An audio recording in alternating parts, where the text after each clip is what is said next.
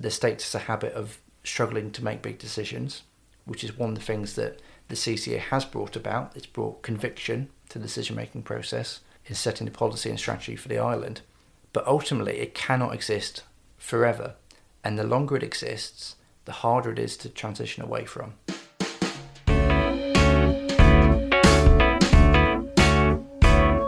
Welcome to the Bailiwick Express podcast. My name is Matthew Leach. I'll be joined each week by a guest for a series of podcasts. Each will shine a light on topics from across the bailiwick. The format will change week to week.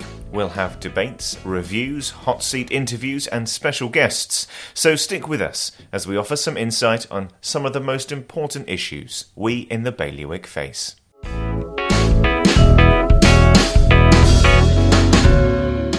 The Civil Contingencies Authority retains its executive powers almost 18 months after the beginning of the COVID pandemic.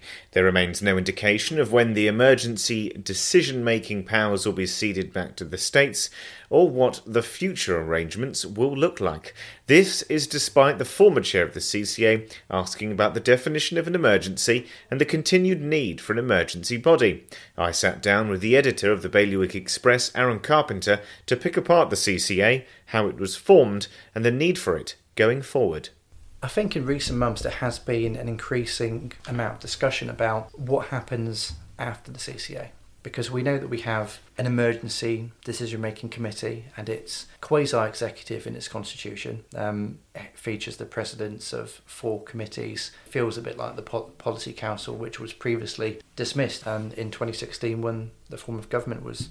It's a system that is designed by law to get the island through emergency situations. It's been noted before by Deputy Heidi Salisbury, for example, who is the acting chair if Deputy Fairbush is not available for any reason. She's been an advisor to the current CCA, and of course she was the Health and Social Care President and a full voting member of the CCA during the previous political term. She's remarked, I think quite rightly, that the CCA was not designed for a long-lasting emergency. The CCA came about largely due to the fuel crisis in 2008, when Guernsey was in a position where there was only 3-4 days left of fuel. There was a ship impounded in the harbour because the company that owned it had collapsed, and they desperately needed to get fuel to the island. During that time, for example, there was a complete news blackout as to what was happening in order to avoid panic buying, in order to exacerbate the crisis in that way. That was dealt with by the Policy Council, which the states got rid of in 2016.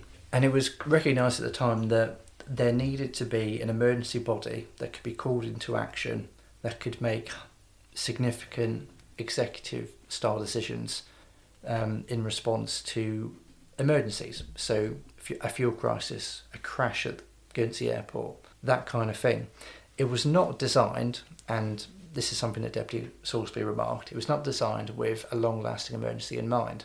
That was not anticipated, although obviously there has been previous work in 2019, for example, within public health about how you plan for a pandemic, and that kind of preparatory work would have been going on within that kind of department before that as well.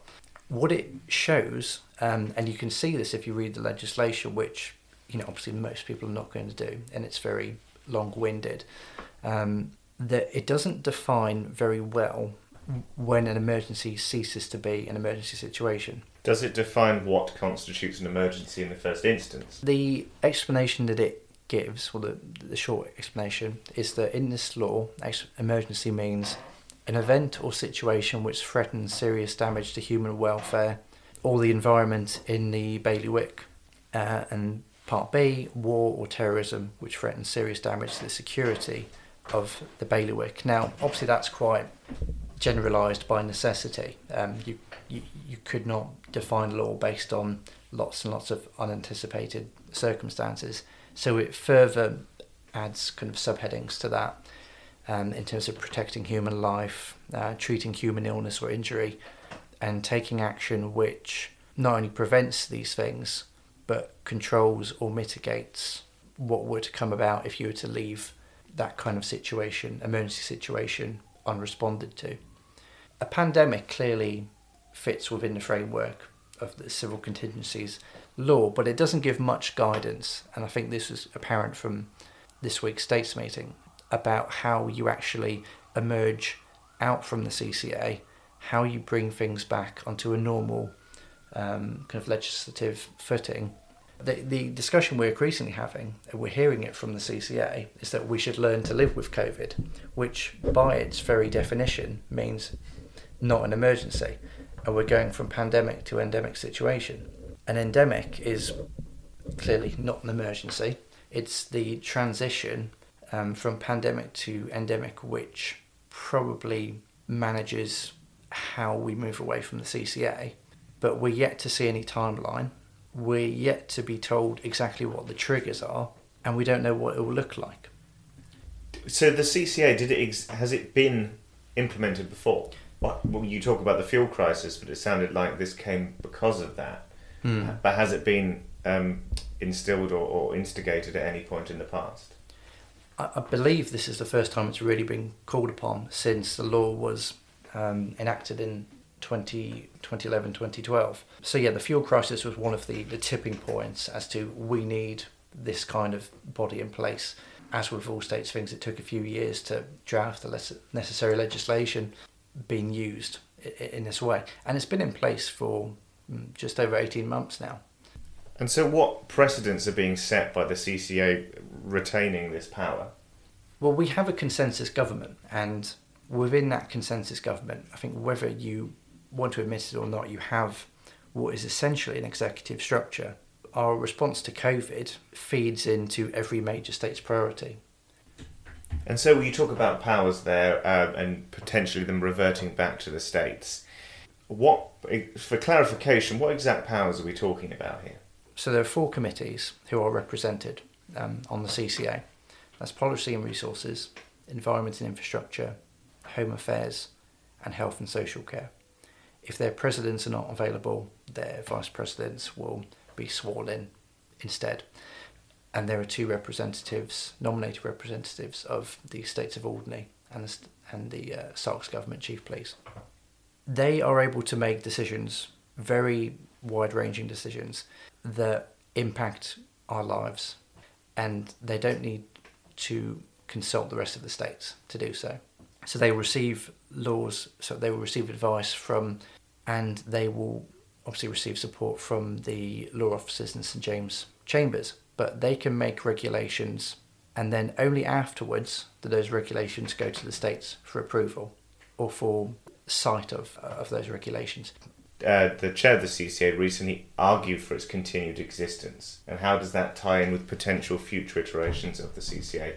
The argument, first of all, and it's mainly been put forward by the former CCA chairman, Deputy Gavin St Pierre, he's questioned his successor, Deputy Peter Furbrush, asking how the CCA is currently satisfying itself that the conditions of emergency are still met, that they're still proportionate to the situation that we are now in. 90% of the bailiwick's population, adult population, able to be vaccinated, has been fully vaccinated.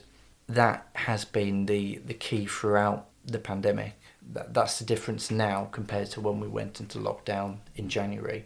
It's the vaccination programme that has since been very successful in attracting a very high proportion of our population. The response from Deputy Furbrush highlights that there are still 22% of the total population who are unvaccinated. However, that is mostly people under the age of 16 who have not had the chance, and so we don't know when or if that chance will even arise. And we've been told that people under that certain age, actually, they're not as impacted by the virus as the people who have been vaccinated above that age anyway.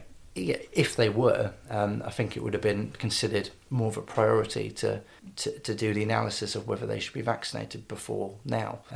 With the medical committees in the UK, there is, as we understand it, a piece of work underway which is being conducted by some of the CCA's advisors as to alternative legislation as to how you could make the regulations in the future. That work is still ongoing.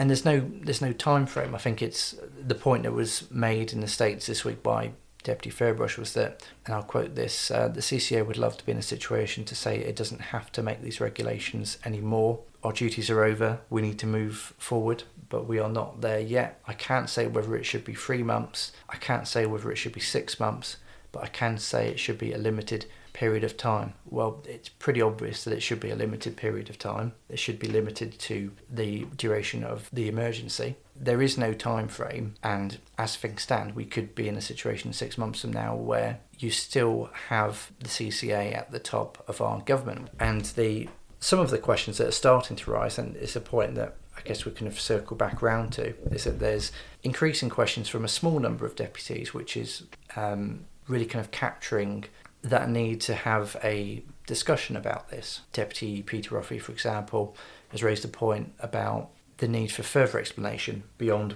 that which has already been put forward by the CCA chairman on the continuation of emergency powers when the island has a government which is otherwise operating as normal. Others have said that moving the powers back to health and social care is a more pragmatic way moving forwards, where you still get that expertise of advice from the public health side, from the side of the hospital management, and the health implications can continue to be managed by people who specialise in that area, but that you move the overarching strategy back to the states.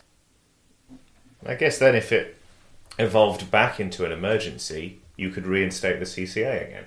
Oh yeah, that remains not only in place, but as we learnt during the second lockdown, calling the CCA into action a second time, when you know how it works, once there's public familiarity with it, once it's a trusted body, it's much easier than doing it the first time. When suddenly, did you know when the pandemic hit in March 2020 that something called the CCA would arise, and that there'd be, that there would be a small number of deputies representing and making decisions on the very minute details of your life?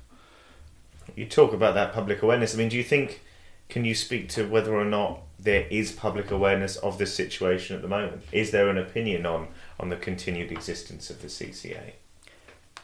I think it's become normalised during a situation which is extraordinary.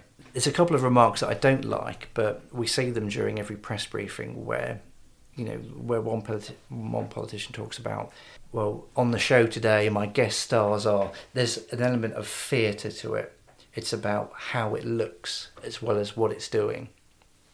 And during the pandemic, during those lockdowns, people were glued to it, to the media briefings, which is the public face, if you like, of the CCA, because we don't have access to their meetings or retrospective summaries of their decisions. So the public face to it is the media briefings, even though that doesn't represent the full CCA.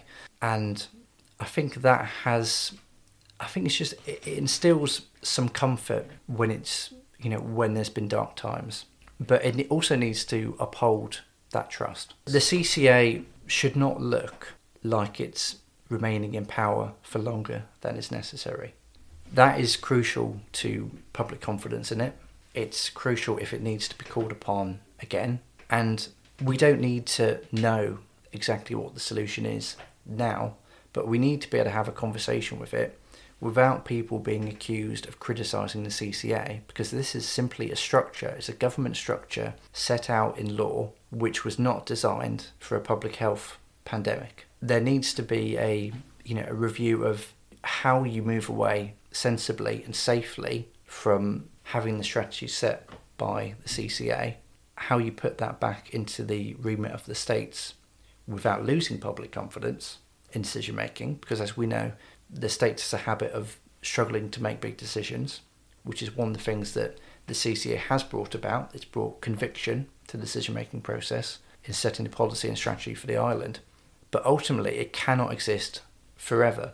And the longer it exists, the harder it is to transition away from.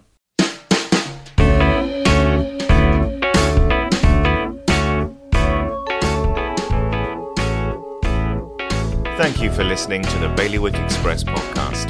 The title track was Shift My Weight by Luno. If you enjoyed it, I know it's a pain, but please like and share. It all helps, and remember, you can hit bailiwickexpress.com to stay right up to date with whatever is happening in the bailiwick. You can find us online, on social, on email and on internet radio. There'll be more from me, Matthew Leach and all the Bailiwick Express team next Friday.